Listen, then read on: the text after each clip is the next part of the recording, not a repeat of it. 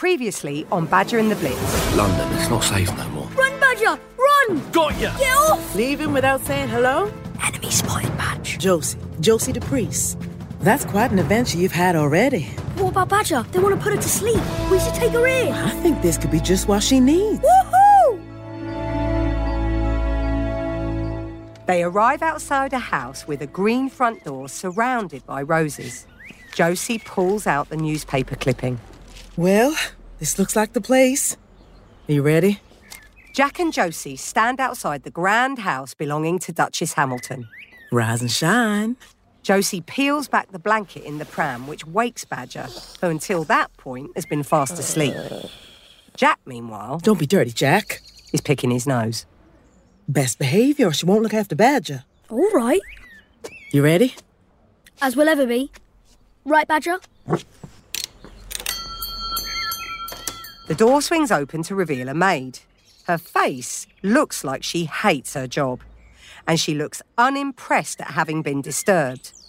And even more so at Josie and Jack having been the cause of the disturbance. Trade's round back, but we ain't buying. We're here to see the Duchess. The maid looks down and notices Badger. Oh, I see. Your Grace, we've got another one. You better come inside. The floor and walls of the entrance hall are lined with white stone. Blimey! It's as tall as our entire house in here. At the top of the ceiling is a giant domed skylight. It's so big, it's almost like the room has got its own sky inside. The walls are painted pale green and lined with paintings of grand-looking people, mostly on horseback. Jack studies the pictures. Don't smile much for rich people, do they? Shh! You're terrible, you are. Through here, if you please. The maid opens the door to a large side room with at least 50 dogs of all shapes and sizes. Some dart around, play fighting with each other, and some sleep, others chasing their own tails. Blimey! How many she got? 52, if memory serves. The rest in the country. Rest? 314 to be exact. What's that stink? Jack buries his head in his arm, trying to block out the smell that's wafted in with her. It really does stink. Smells rotten. Jack, don't be rude. Begging your pardon, ma'am. Windpipes and fish heads, dear. Very nutritious. Me dad's right. Rich people are bonkers. Shh, Jack. Sorry. Oh, what a sweet boy. And who do we have here? This is Badger. Like most people who meet her, Duchess Hamilton is puzzled by Badger's name. She's waiting for her stripes. How splendid! I think. Now, who wants some tea? I don't much care for windpipes. Glad to hear it. I don't either, but the pooches love it. I'm guessing lemonade and cake is more up your street. Follow me. I've never met a real Duchess before. Call me Nina.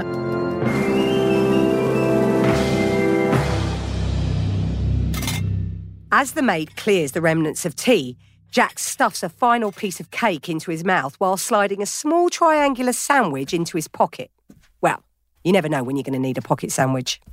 Josie returns to the room carrying a tape measure. I found one. Thanks.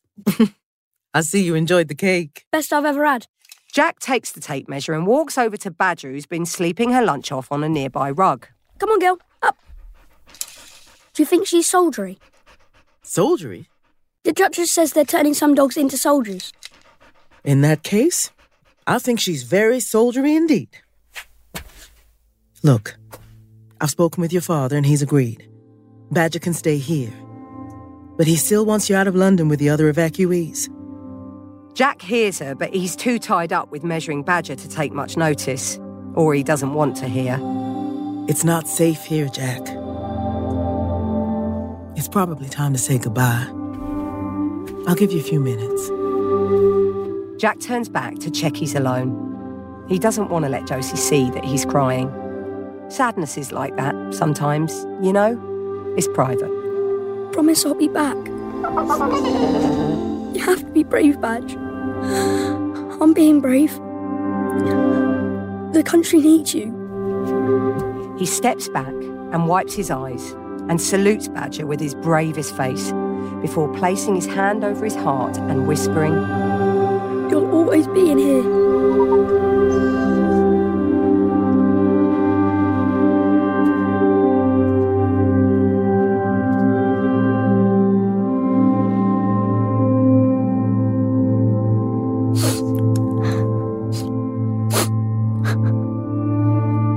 Outside the room, the maid notices Jack is upset. She's landed on her paws here. The Duchess will see her all right.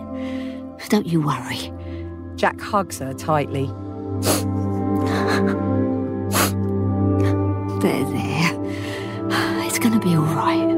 He remembers how his mum used to hug him when he was sad. Always love her.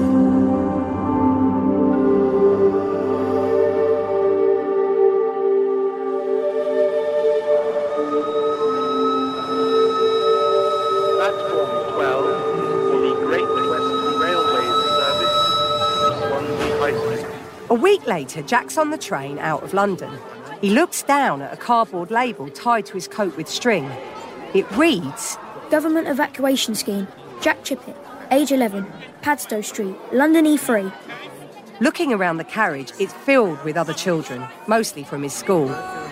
They're all pressed up at the windows, waving at people on the platform. Realising the train is leaving the station, Jack jumps to his feet and forces through a gap to get to a window. Can I get through? Sorry. The platform is crowded with parents and brothers and sisters, all there to wave the children off. Jack's eyes hunt for anyone he knows, and then he spots his dad. Dad, I'm over here. Take care, son. We'll miss you. I'll miss you too, Dad. See you, bruv. As the train pulls away, Jack remains pressed against the window until the last glimpse of the station vanishes and the train disappears into a tunnel.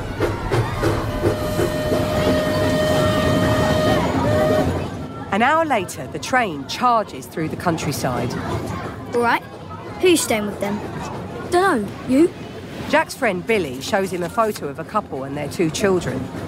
This is Albert and Francine, and their daughter Mabel, and their son Ronald. He's the same age as us, and he has a treehouse.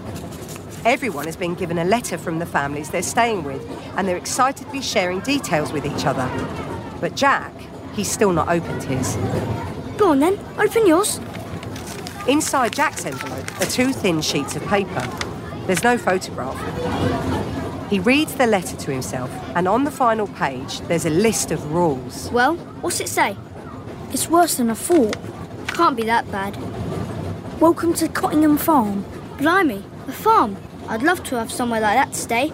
Sounds like a right laugh. Ugh. Sorry, go on. Welcome to Cottingham Farm. Before you arrive, we want to share some of our house rules with you. While you live with us, you will be expected to contribute to daily chores, including farm duties. Ugh. We wake at 5. What? To ensure the cows are brought in for milking. Ouch. We expect everyone to behave in our house. No answering back. You might struggle with that one, mate. And always say please and thank you.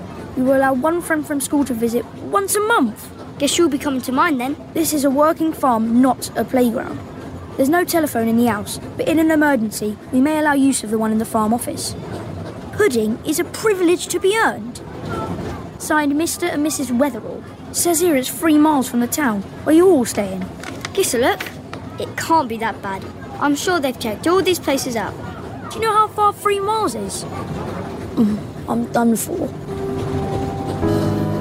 Badger and the Blitz is a Roxo production for fun kids, supported by the Audio Content Fund.